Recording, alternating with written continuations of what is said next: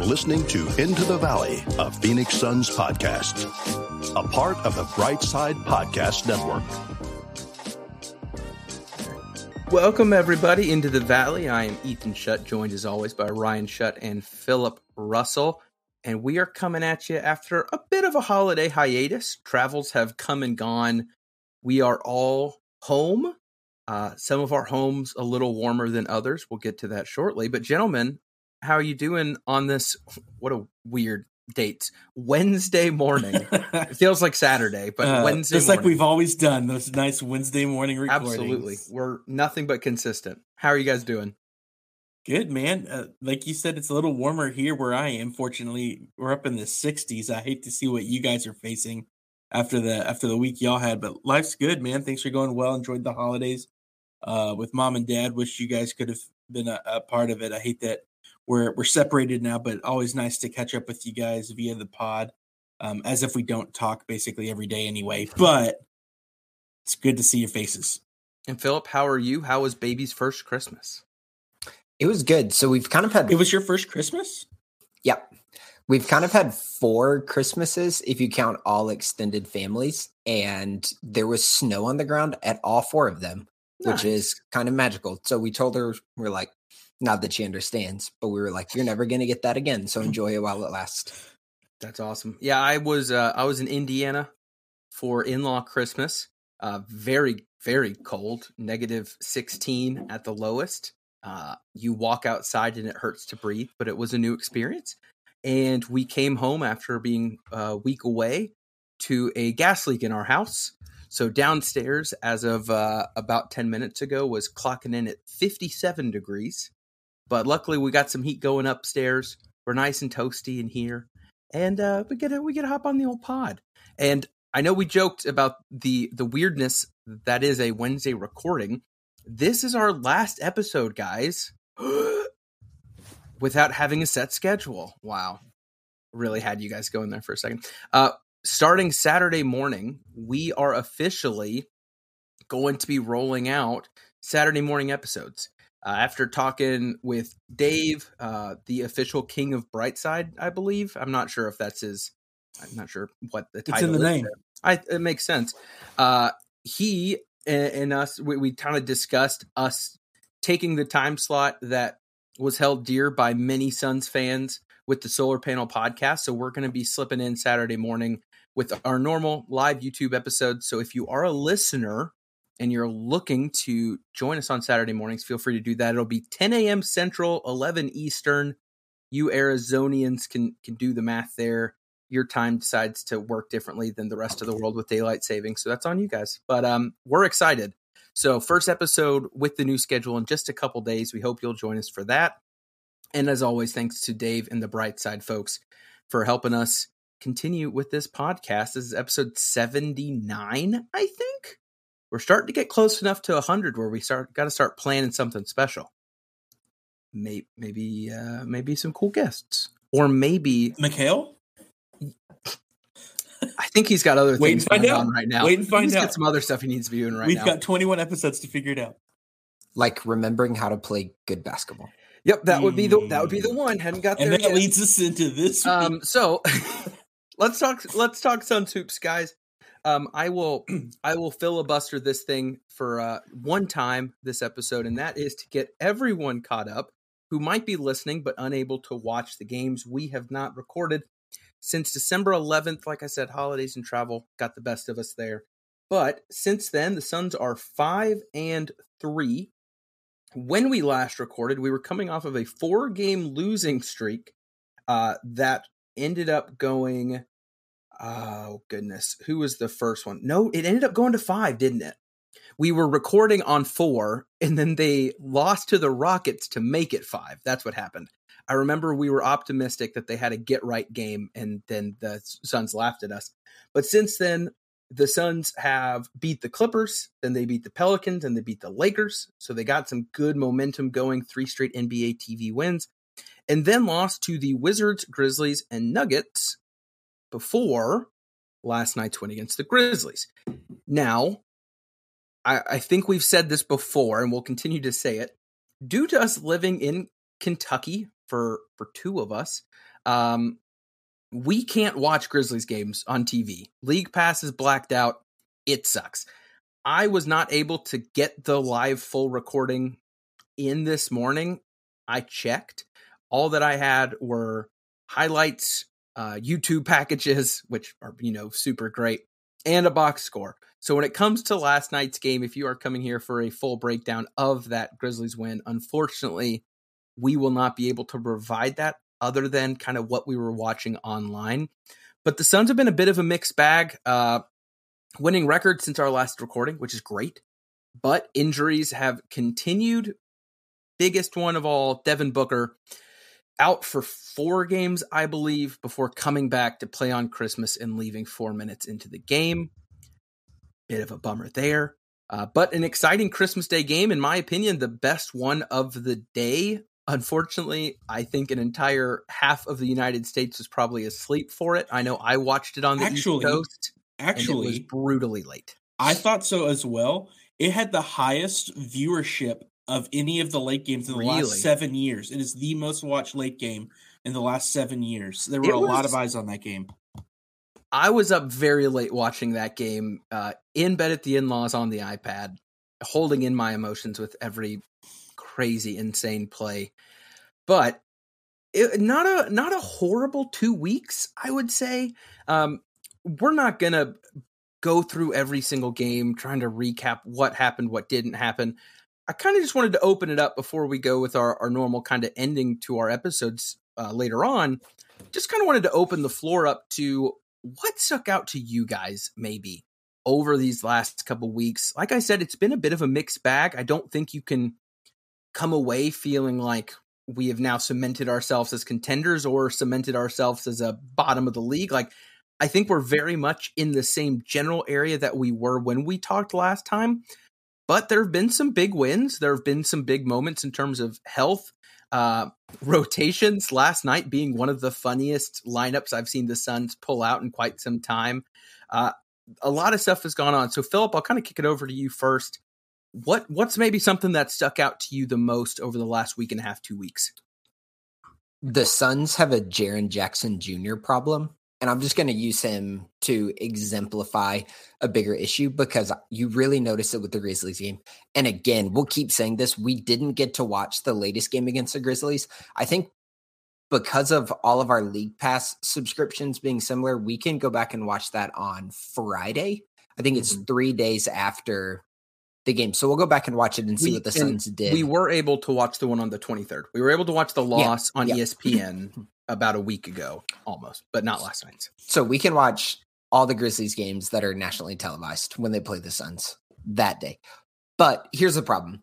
When the Grizzlies play Steven Adams and Jaren Jackson Jr., the Suns just don't have the size to compete with that kind of strength and athleticism. And again, they might have done this a lot better last night, but it's been a pattern that you can see against teams like the Grizzlies, against teams like the Nuggets, who Aaron Gordon played an outstanding he looked game. Like that's a ridiculous trade for them looking back at what they had to give up for that. And the dunk aside, he was really good. And he is playing so well off of Jamal Murray and Jokic. Like, you put Jokic and Murray as a duo, they're working together. And then Aaron Gordon playing off of them, he's really good. And he plays really well down low. And he's a lot to handle because that man is big. So Jaren Jackson Jr., Aaron Gordon, and then everybody has a problem with it, but it fits the same mold. Zion Williamson, who we haven't talked since the Suns beat the Pelicans 118-114 a few weeks ago. But it's that general idea. When you have an oversized, athletic, strong four, who do the Suns have to put on them? Because Torrey Craig, as good as he is, he's just undersized to play those guys. And usually if you have Torrey Craig against a Reggie Bullock, for example, you're comfortable with Torrey's physicality, with his athleticism. But the last few weeks have shown, I think, one of the things the Suns need to be looking for as the trade deadline gets closer and closer and Suns fans' anxiety increases every day with that reality, they need to look for a bigger, more athletic four because when you look at teams in the Western Conference, this is dealing with the guys I've already mentioned. It's dealing with a dude like Kawhi. It's dealing even maybe with a dude like Draymond Green, who has a skill set and physicality to go at the Suns' fours when they're undersized. I will say I did get to watch the game yesterday, and something that I think you guys will be interested in. I think I actually texted Ethan about this. At one point in the third, when the Grizzlies had pulled it a little tighter, Monty actually went to a lineup that was Chris Paul, Mikal, Jock, Torrey, Ayton. So we went with a pretty big lineup, and that seemed to kind of combat some of the push the Grizzlies were making there, which was kind of interesting to see. But there are two ways that you can combat this, right? So you can size up, and it sounds like that's what the Suns did last night. Or you can size down, because what a team like the Warriors does is they trust Draymond when he's on the court, that he's offensively capable enough. And it's not he himself, but it's how he can facilitate and get other people open. They trust Draymond to be able to punish a guy like Jaren Jackson Jr., where right now, like you would say, maybe Cam Johnson has the ability to do that. But currently, Torrey Craig just doesn't. Yeah. And one thing of note too, and I had this just as kind of an interesting note of last night's game, trying to get a good idea of what I could pair numbers with the video that I was getting. To Ryan's point, we had some pretty funky big lineups. I think that was more out of necessity of what the Suns had available, less to do with what the Grizzlies were doing. Campaign out, Devin Booker out, Landry Shamet out. So if you're looking at go smaller, so your average height is 6'8" for the team. Well, right. So here are the two things that stuck out to me as I was kind of jotting down some interesting notes. We had, I'll go with this one first because I've got it pulled up. Jaren Jackson Jr., I think he ended up 2 of 12. The two guys that guarded him the most were Ish Wainwright for just over 2 minutes and Jock Landale with 3.5. Rotations were funky, like I said. Take what you want from that. But the biggest thing that I thought was very interesting was, and I know this is like the most basic of stats, the actual minutes per player. The Suns had all but 2 players play at least 20 minutes. Dario played 3. Sweet Dario, we love you. Best of luck. And Bismack played 14. Everyone else played somewhere between 21 and 27 minutes. So this was a full-on team effort in going through the game tracking. The Suns did, to Ryan's point, I think they extended biggest lead somewhere in like the 16, 18 range. Maybe they cracked it past there, as from memory. So sorry about that. But it was never we're throwing in the bench. You know what I mean? Like this wasn't inflated minutes due to that. It was, we're riding the hot hands. We're riding the hands that are working, which Dwayne Washington being the chief among them. My goodness, by the way, I know highlight packages only tell a part of the story. I look forward to watching the game so I can watch how he was on defense, to be honest with you. Offensively, though, going back and watching what the Suns put out last night, of all of his points, the guy was cooking, and he was doing one thing that I had not seen him do to that extent, which was creating for others. I'm all about the point total. Point total is great. What I loved the most is looking at what else he did, and I was pretty stinking impressed with 8 assists to 2 turnovers, add in a couple steals and some rebounds. Like, it was a very complete offensive game in a time where it was desperately needed. So we'll have to see what all comes of that. But again, they're kind of figuring out what to do without Campaign, Booker, and Shamet. And if you can get a win against a good, healthy team, that's great. Like, we went about it in a weird way, but I think it was more out of necessity than anything else. Yeah. And I think one of the things that's interesting is the Grizzlies did make a push. So as you two go back and watch it, we kind of hit a second gear about halfway through the third quarter. So the last half of the third quarter into the fourth was actually a really, really fun into that game, especially for a Grizzlies team where Ja over the last couple of weeks had been pretty confident in their standing in the Western Conference, and then ended up getting shellacked by the Warriors and then us shorthanded, which felt pretty good and adds just a little bit of spice to that game, which is fun. Ethan, you're on mute. That was, oh, dude, I unmuted quick enough. You didn't have to call me out like that. I had it within half a second. Now the whole world's going to know I'm an idiot. Hey, that's okay. We still love you. Joey loves you. Whatever. No, the Ja Morant thing, what was funny to me about his interview, who are you worried about? And I think he said the Celtics, right? Y'all saw that interview? Yeah, I can't remember if it was with Malika or someone else, but it was, and they're like, well, they're not in the West anyway. He's like, I'm not worried about the West. What I loved is that it wasn't just bashed by Suns fans. It was bashed by a lot of people in the league. Simmons and Russillo, I think, mentioned it on their pods. One of them making the point of, if I'm a Memphis fan, the confidence is great, but at the same time, you need to do something to prove that you can say that. Like, that's weird, right? Like, I don't know. Maybe, I don't know. When that came out, I was like, my guy, that is not you. Like, if Jason Tatum was asked who you worried about, and he was like, the Warriors, I'd be like, fair enough. You have earned that, sir. Congratulations. Ja Morant, I'm like, my guy, like, where did you go out in the playoffs last year? What's the farthest you've made it? Like, I don't know. I guess it was like a Patrick Beverly answer. You know what I mean? Like, you're just saying this because you know how it sounds. Do you actually mean this? Like, you've got to be kidding if you're telling me Ja Morant's not worried about anyone in the West. Right. It kind of reminded me of the Javon Carter interview post game after he dropped like 30. And the interviewer was like, so like, when did you know you were getting it going? He's like, when I woke up. Yeah. That's what it felt like. I don't know. Philip, what were your thoughts as a general hoop fan when you see someone with his level of qualifications, experience, success, maybe have a line like that?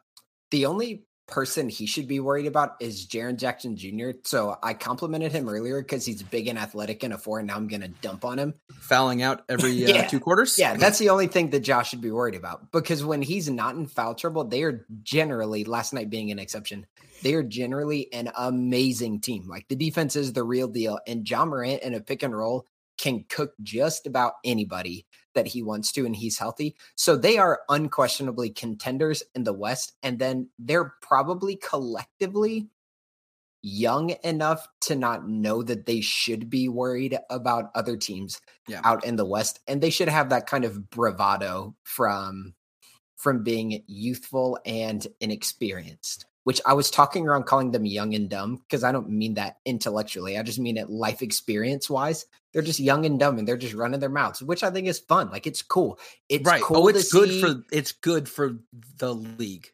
I want to see like the Warriors and the Grizzlies going at each other. I want to see the Suns and the Nuggets going at each other. I want them to not like each other. I want them talking smack. I think it's a lot of fun. No, I agree. One other thing from last night's game before we kind of go back to maybe some bigger picture thoughts. Last night was one of those games where the Suns were just on fire from 3. And it was coming from basically everyone. I think everyone except for Mikhail-ish and Okogie shot 50% or better from 3, including Jock going perfect from 3, perfect from the free throw line.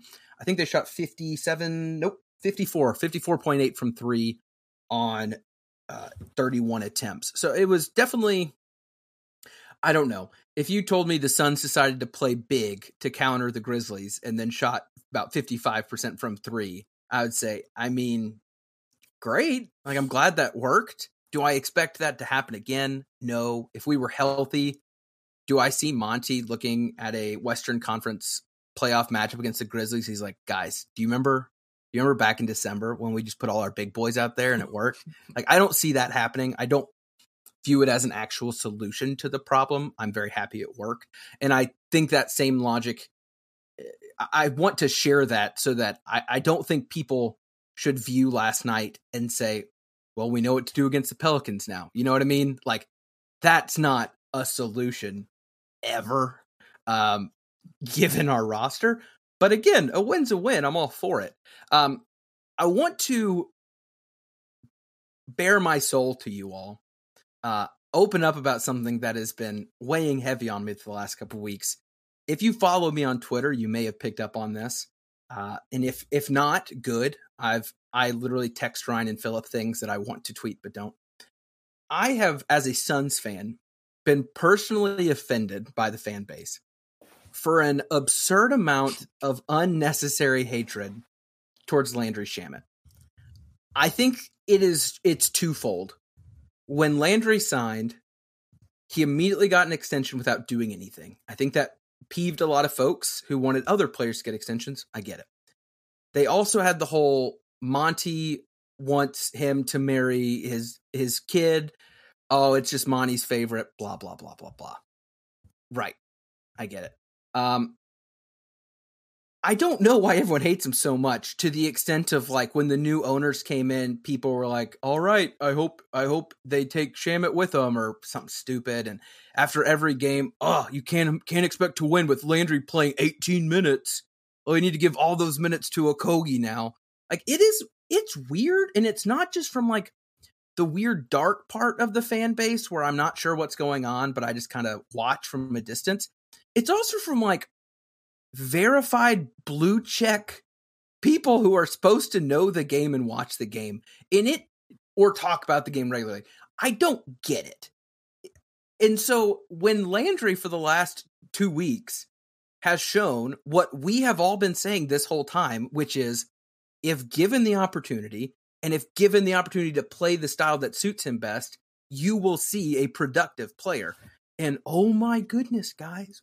Wow, Landry can play basketball? What is this revival of a career? Nonsense. You haven't watched. You've been having too much fun hating the guy. Defensively, he's always been solid. Even trying to take the charge on Aaron Gordon was a smart play. And offensively, none of his shooting was hero ball like, I'm going to go get my shot.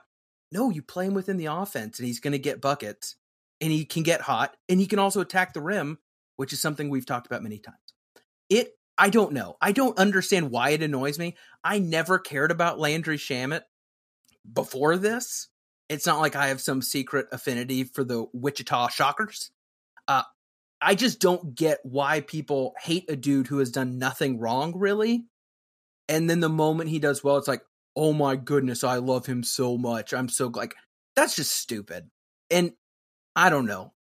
None of this was a conversation. None of this was an actual question for you guys. Remember at minute 7 when you said you were only going to filibuster one time? My bad, homie. Like, I mean, do y'all see it on your Twitter like timeline? Yes, it's idiotic. Idiotic. And you and I talked about it off pod. It makes the whole fan base look stupid. It does, and I think it's just low hanging fruit, right? He's the nice guy who got paid.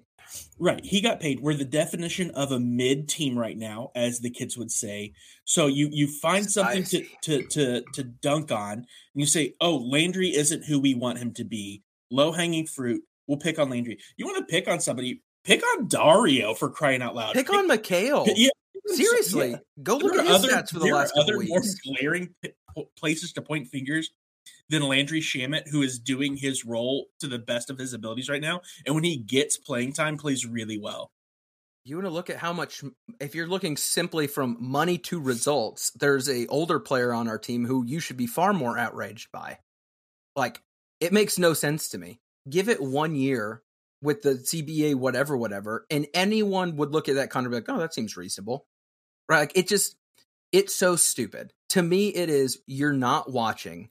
You just want to scream into the abyss about something.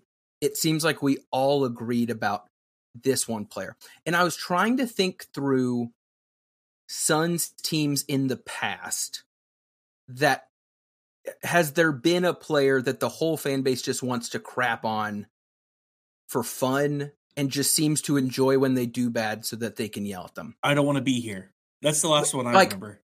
Right, but he was asking for it, you know what I mean? Like, the only other discourse similar is the DeAndre Ayton screaming about, like, DeAndre could put up a 40 and 20 game and someone being like, I can't believe he didn't dunk it on him. How dare you lay it in? Like, you're just angry to be angry. I don't know. It's stupid. All that to say, congrats to Landry for having a phenomenal last 2 weeks in incredibly tough situations. He is the only reason we were kept in multiple games. And good for you. Like, if you get traded to another team and these performances are a part of it, I hope that fan base is nice to you. Like, I personally, if I were him and I looked on Twitter and searched for my name and I scrolled through tweets from my team and their fans, I'd be like, what the crap did I do? I don't do that much. I just, it just makes no sense. Makes no sense at all. And it just is stupid. I don't like being associated when it comes to basketball people who are supposed to know at least something. He sucks. Why? I mean, he sucks. He got an extension. He sucks. All right, I'm done. I need to be done. Do you feel better though? I did. I've held that in for 2 weeks. Good. There have been so many tweets. So my goodness, so many tweets where after the game, Landry's like in the positive, shot well, good assist to turnover ratio, and played stellar defense the whole game. And it's like, you can't expect to win with Landry playing 21 minutes. Okogie needs all those minutes. I'm like, my brother in Christ, we have 3 guards on the IR. What do you expect? Who's going to play him? Like, do you want me to go get Elie Okobo from France back? Do you want me to dig through and see if Dragan Bender can come run some point forward? What are you doing? My goodness. I did see on Twitter he's looking to make an NBA comeback, so that could happen. I'm gonna drink my coffee. What else you got the last couple weeks before we go to the highs and lows? And just so knows. Sorry. We're 6-9. We're not very good. We're the 5th seed in the West right now, but we're not a great basketball team. And anybody who thinks otherwise is mistaken. 6-9. What are you talking about? In the month of December, we are 6-9. Oh, okay. We are not playing very well right now. It's just funny when people are getting upset about results when half the team, half of the playoff rotation is missing to some extent. Philip, as someone who is not maybe as entrenched within the Suns Twitter fandom nonsense, shouldn't a fan base be like, oh, we're missing our star player for stints, we're missing our starting young power forward, our point guard just came back from being out for an entire month. It makes sense to hit some bumps in the road. I feel like Warriors fans are freaking out less. And their team's chilling in 9th in the West, right? They're like, we'll figure it out. We'll be all right.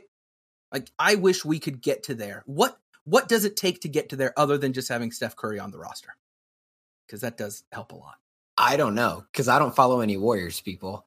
And if Suns fans get annoying, I mute them. So that's just kind of the vibes. Bars. That's kind of the vibe.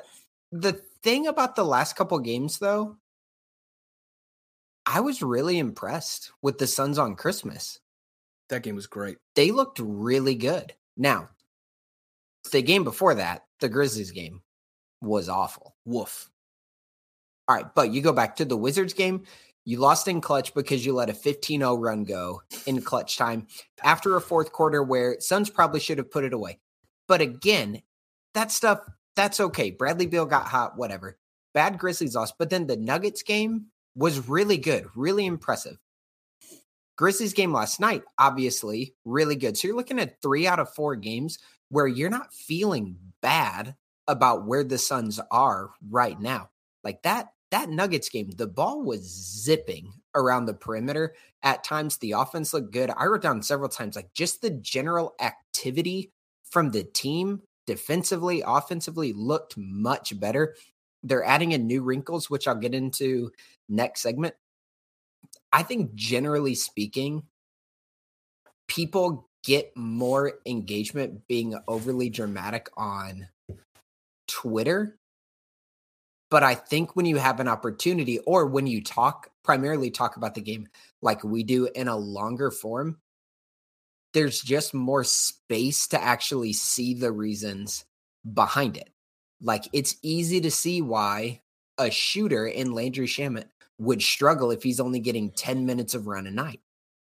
It makes a lot of sense for us that when he's getting over 20 minutes consistently, he starts playing a lot better. His handle gets better. He gets more comfortable when he's getting pressured.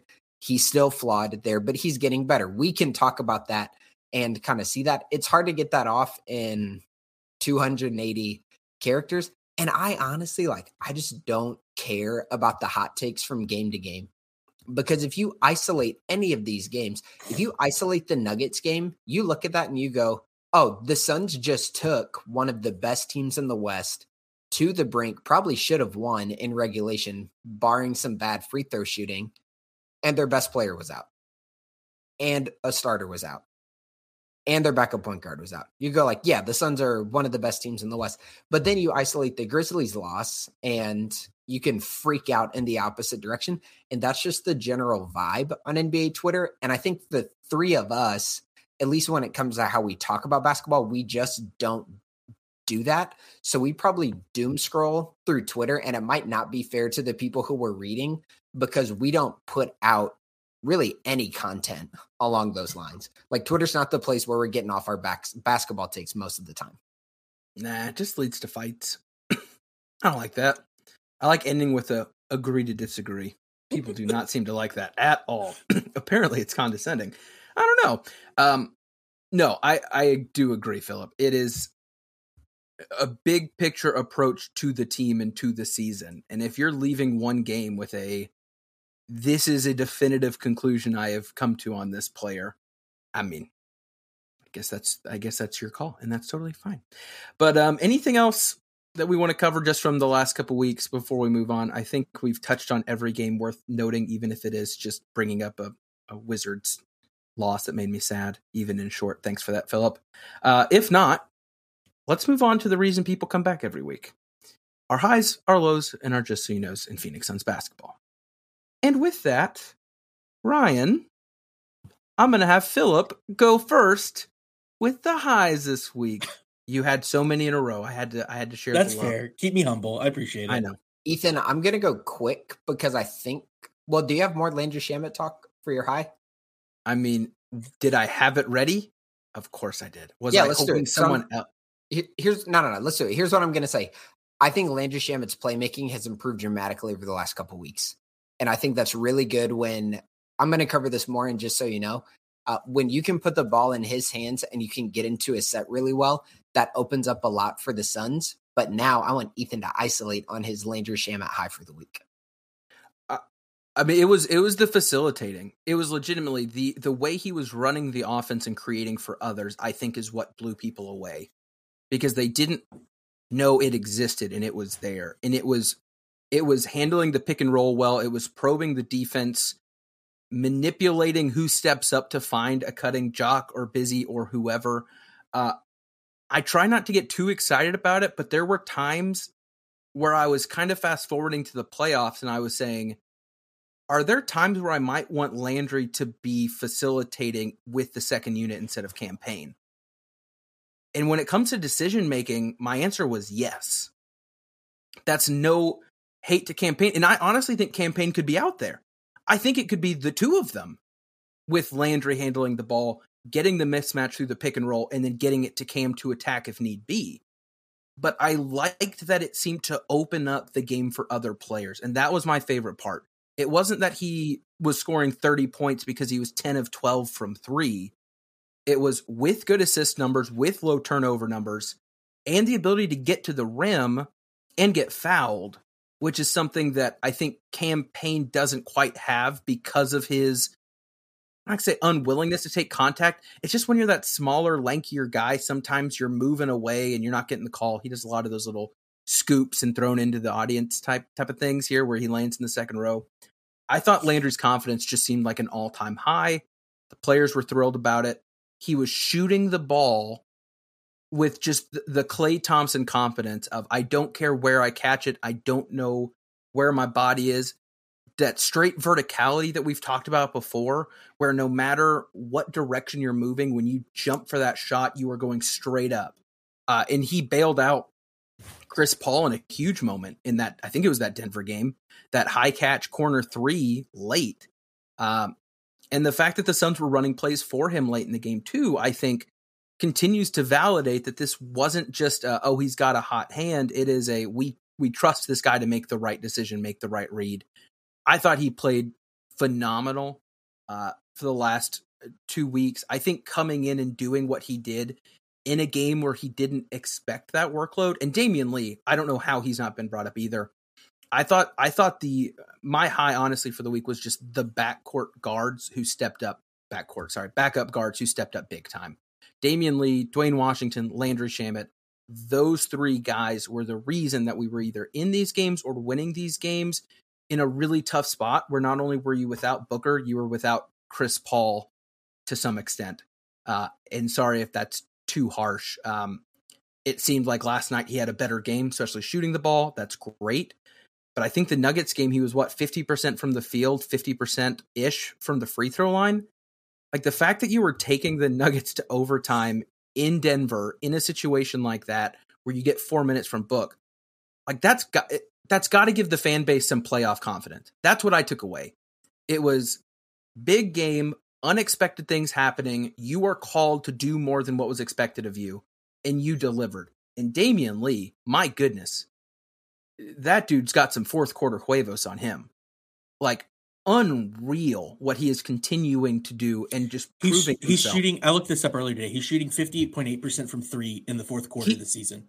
And look at his regular season numbers. I think he's still top 3 in 3-point. Yeah, he's shooting 48 from three for the season. Are you kidding? Cam Johnson goes out and Damian Lee somehow is the one who has stepped up to cover that aspect of the offense with an increased workload on attempts. Like, incredible. Like, I know the Suns can get trashed on for not bringing in a true second option, creating, facilitating. I get that, but I still think we got to give a whole lot of credit to the guards that stepped up big time.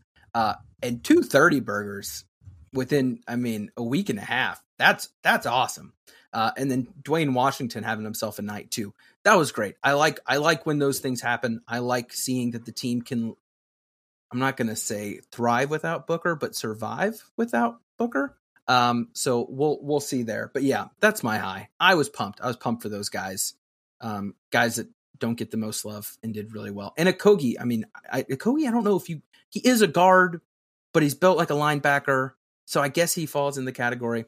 He had some great runs as well, crashing the offensive board like a menace, defensively still stellar. So I had a lot of love to share. There was some pent up rage, but I had a lot of love as well. Ryan, what you got, buddy? One that we haven't touched on, and I'm surprised we haven't touched on, is Devin Booker single-handedly beating the Pelicans on December 17th. That performance was insane. Booker went absolutely scorched earth. If you have League Pass, I can't recommend going back and watching it enough if you didn't get to. Devin Booker finished with 58 points, 5 rebounds, 5 assists. In the game, the Suns were down by up to 24 at one point, and he still led them to the win. And this is one of the craziest stats to me. At the end of the third quarter, Booker had 43 points on 76.6% true shooting percentage. All other Suns had 42 on 48% true shooting. The dude was incredible. It was one of the best single game performances of a player I think I've ever watched personally. It was unbelievable. I don't want to derail completely. I'm going to give myself a Q&A. I will keep my thoughts myself. Devin Booker doing that was another reminder of something we've talked about of, does this guy have that thing that can put him into the top, let's say 8 players or so, right? And I think he does. I think he has shown that in terms of just offensive skill, he is on another level once he can do that, with consistency. And I think he's shown that this year. One thing that popped in my head while watching one of the Christmas games was watching Jason Tatum attack Giannis at the rim. Again, attacking Giannis at the rim. And I said, oh boy, that boy has officially moved into some other level of I'm that guy mode. Do you think that, I was trying to think of other Booker type superstars who have led teams to great successes. And that's more of the, not a bruiser yam on your head, more of a operate from the 2s and the 3s, mid-range 3-point shooting type of style. Outside of Steph, I couldn't think of anyone who that was their MO for scoring and they elevated to such crazy heights. Because other guys are like Dame's that way, CJ's that way, Kobe. Later Kobe was the last guy I could think of that really fit that model. But the way the game is moving, it just seems like a Tatum-built star makes more sense for who you're having to go against, if that makes sense. Could you think of anyone else? Because even Luka fits more of the, if you're just looking at spectrum, he's more on the Tatum side of things, the LeBron side of things, than the Booker Kobe side. And Steph is honestly just an anomaly. Like Steph is just doesn't. I think you have to put Klay Thompson in that too, though, right? Nah, he's not leading your team. I'm saying leading your team to greatness. I think feel if like you some of those Suns teams, he was right there along. But I see what you're saying. You said Warriors teams, you mean? Yeah. Oh, okay. No, I don't think so. I think he was a clear 2 to Steph. He was a clear 3 when KD showed up. And KD almost plays more like a Booker, but can also go do the Tatum LeBron thing where he's just a beautiful basketball creation from above. Like, I don't know. I don't say that to be pessimistic. I just watching Tatum and Giannis go back and forth, and then seeing Jaylen Brown also have that same kind of ability, and then replaying in my head the guys who were that guy in the playoffs this last year. I was like, I'm intrigued. I'm intrigued to see if the Kobe style play becomes more of a, you have to be a secondary option. You can't be that guy on a team. So I don't know. I mean, even teams like the Sixers, you can't be like, well, Harden can do it. I mean, it's because Embiid is Embiid. You know what I mean? So anyway, that's a random Ethan musing that's not going anywhere, but a fun food for thought for later. I'm going to go with my low real quick. Mikal Bridges. I'm very sorry to do this, homies. Since his 6 of 7 3-point shooting game against the Spurs, which came all the way back on December 4th, Mikal is shooting 31% from 3 on 73 attempts. Yikes. That's all. Nothing to add. These aren't bad shots. They're not more contested. They're not different than his normal looks. It's within the rhythm of the game, within the flow of the offense. They're just not hitting. I have nothing to add to that, but that's my low. Philip, what you got? He's only shooting 13.5 attempts per game as well with Booker out. We've talked about it. We like, even when Booker's in, if Booker's not going scorched earth like we were just talking about, we like games when Mikal flirts with 20. It seems like Mikal should be closer to 20 attempts per game in the last 8-game stretch. He should be significantly closer than 13.5 attempts per game. And in those 8 games, he's averaging just under 15 points, but it's on 37.5% from the field and just under 30% from 3. The Suns have no hope of doing anything significant if Mikal doesn't get his stuff together. And if Booker's going to be out for an extended period of time, he has to be better than he's been the last 2 weeks. Has to. Double whammy for Mikal. Ryan, what you got? We love you, Mikal. Yeah, we mine's love you so much. Also about. No, I'm just kidding. It's not about Mikal. That said, it is about Landry Shamet. He sucks, and I'm tired of it. And it's not about him specifically, but the whole sequence of the dunk was my low for the week.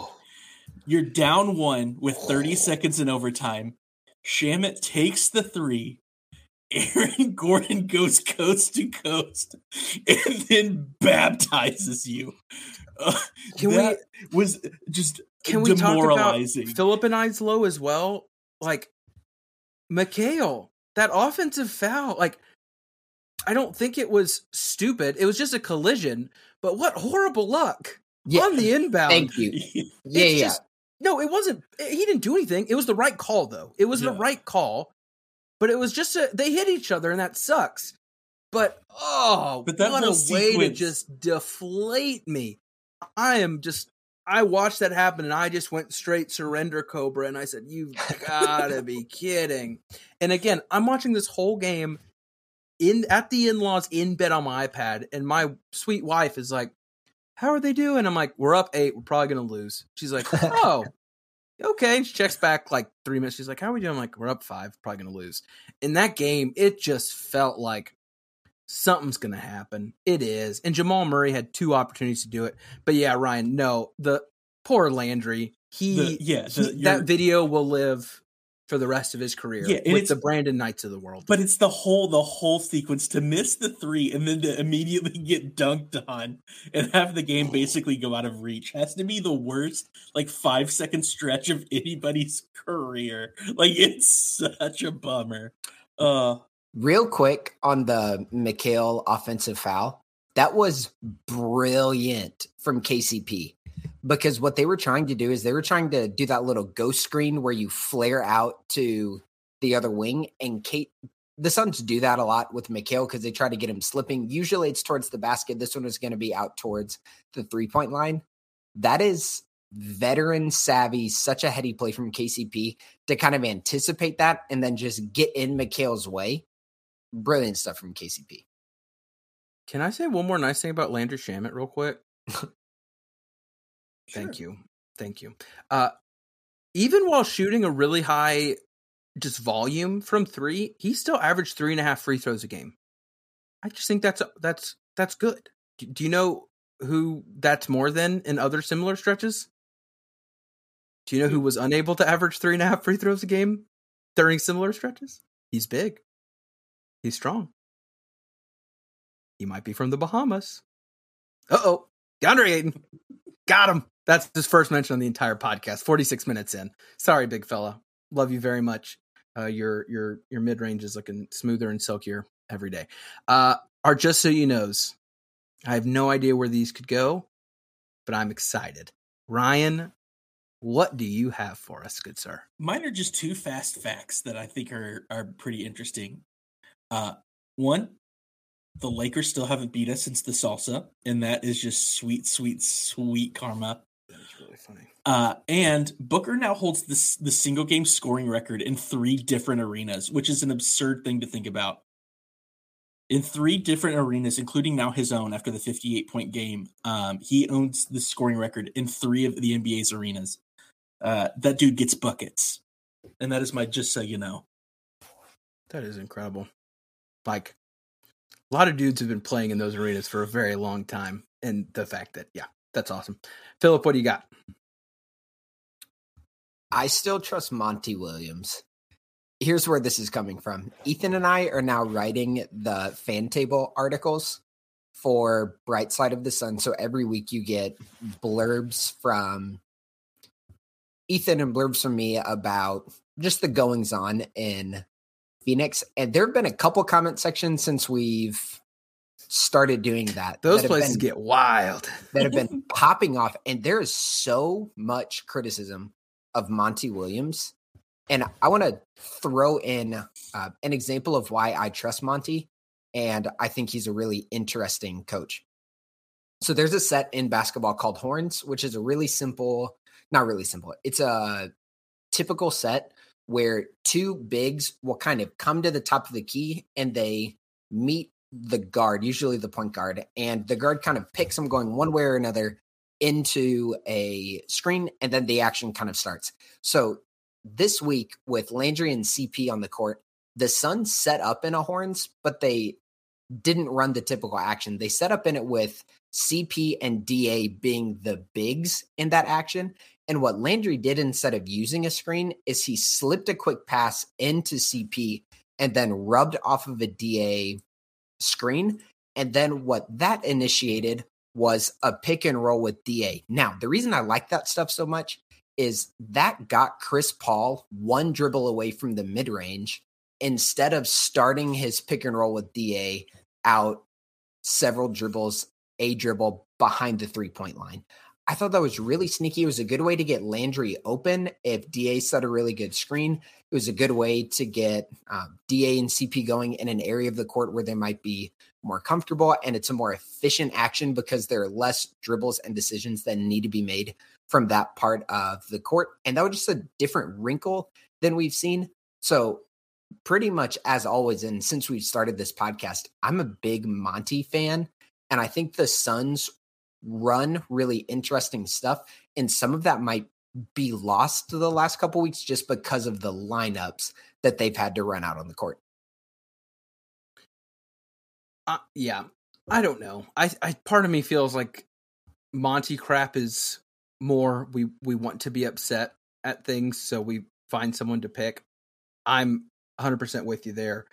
My just so you know, it's not anything nailed down. It's just some fun team stats that I wanted to bring. I think some of them may be surprising. Some of them were surprising to me, and I think some of them will be very obvious. One of which is that the Suns are almost the worst in the league at defensive rebound percentage. That's something you hear and you're like, yeah, that probably makes sense to me. A stat that I do think is very interesting is that the Suns right now are 4th in net rating, which I think is a pretty solid team efficiency on both sides thing. And the reason I bring that up, actually, let me have one more stat and then I'll continue. They're also in 1st in the entire league in assist to turnover ratio, which I think might surprise some people. What I like about both of these stats that I think are very much a indicator of how the offense is flowing specifically with one and also just the team in general is the Suns are maintaining those levels of efficiency and success even while losing more games than we would come to expect. This is not a we suck, we're losing. This is we're even maintaining a lot of good performances within some disappointing losses, the Wizards one being a great example. I also think it's a really, really, really good reminder of the success the Suns are having while missing so many vital pieces. And I don't know if we've just been so spoiled the last 2 seasons that we're just choosing to ignore that. But if you told me that the Suns would be without Chris Paul for almost a month, that Cam Johnson would play, I think, single-digit games and has been out for months now, Devin Booker has missed over 5 games within the first third of the season. I mean, go down the line. Campaign's now been out for a while. Landry's had multiple games missed. Mikal is invincible, I guess, still. Like, that's nuts to me to see those numbers and realize what the team has gone through to maintain those numbers. And that shows that means guys are stepping up to fill spots that are big. Torrey Craig, who still has some knucklehead plays, has been playing at a really high level to maintain that for the team. A Landry, a Dwayne, a Damian Lee are stepping up when needed to fill those voids. And I don't know. I just think that seems to be missed on the fan base as a whole, or our listeners maybe, to where, like, if the Minnesota Vikings right now were 11-2 or whatever, and I told you Justin Jefferson missed half the season and they had a backup quarterback for 5 games, you'd be like, that's incredible, right? Like, you'd be impressed at what a team has accomplished without players that are vital, we would assume, to their success. Yet the Suns are doing that. And then on an even more just, if you're looking box score, you're like, well, we get whooped by bad teams, we beat good, whatever. Like, in the Western Conference, we're 2nd in point differential. We're not 2nd in the standings, but we're 2nd in point differential. I think like we're 4.5 or something. We're not that far behind. Like, the team is doing well despite the injuries. I think it's okay to have some semblance of optimism that says, once this team is healthy, there is another level that we can expect. So I know a lot of people are throwing all their eggs in the basket of new ownership, big trade deadline, this is it, make or break. And yeah, I'd like to see some movement. I think anyone would. If you could make improvements, make improvements. But the more I look at what this team has been able to do, the more I start saying, you know what? If we could just have this team healthy, maybe they're a little better than even we're thinking, right? And you look at how the season started off when people were healthy and everyone was kind of figuring it out. And you're like, this makes sense. And again, we have Jay Crowder costing money. I guess not, who knows, sitting on the bench. I think that there is reason to be optimistic and hopeful with this team. Even in a bad December, even in a rough stretch, you're still in the playoffs. Like, you could be the Warriors. We could be sitting here outside of the playoffs with some ugly losses, and we're sitting there kind of wringing our hands saying, oh crap, what if this, what if that? Like, the Suns have, in my opinion, overperformed given the rosters they've been throwing out there, and that is a good thing. So maybe that's a pep talk to myself. Maybe that's a pep talk to fans who might be down in the dumps. but the Suns are doing well despite what they've been going through. And I think if anything, that validates Philip's point even more.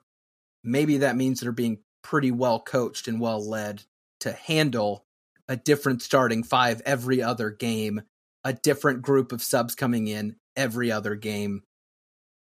Maybe we should be all right about this and not think the sky is falling when we lose a couple games in December or have a crummy loss to Washington, right? Like, things are all right.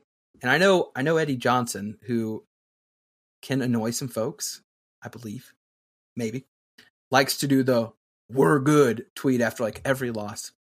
I'm not saying blind faith, just saying we're the Suns, we're good, but I'm just saying look at the numbers, look at what we've been able to do. Maybe slow down a little bit on throwing away all the optimism. But gentlemen, anything else that you would like to bring to the table before we call it a wrap? I was going to include this in my Just So You Know, but I figure I'll give it just a moment here. If you listen to our last episode, my Just So You Know was plugging Brightside Night with the Suns. I was hoping. And I just wanted to give a shout out to the new owners, the Ishbia brothers, who made a $100,000 donation to Brightside Night and are sending 7,000 more kids to the game. So we're super grateful for that. They helped us out here at the Brightside Network with that. And we would continue if you are looking for a way to give back this holiday season. If you go to suns.com/brightside, even if you just buy one $15 ticket, that'll send 2 kids to Brightside Night in January against the Raptors. We'd love for you to participate in that. But shout out to the new ownership for making a pretty big splash here, at least with our side of the fandom here early. Really respect them for that and appreciate them helping us out. And shout out for getting rid of Robert Sarver. Thank you for doing that as well. Also that, yes. But the kids. We're here for the kids. Also the kids. Philip, what you got for us, buddy? Go Sun. Hey. For Philip and Ryan, I am Ethan Shutt. This is Into the Valley, a Phoenix Suns podcast. We out.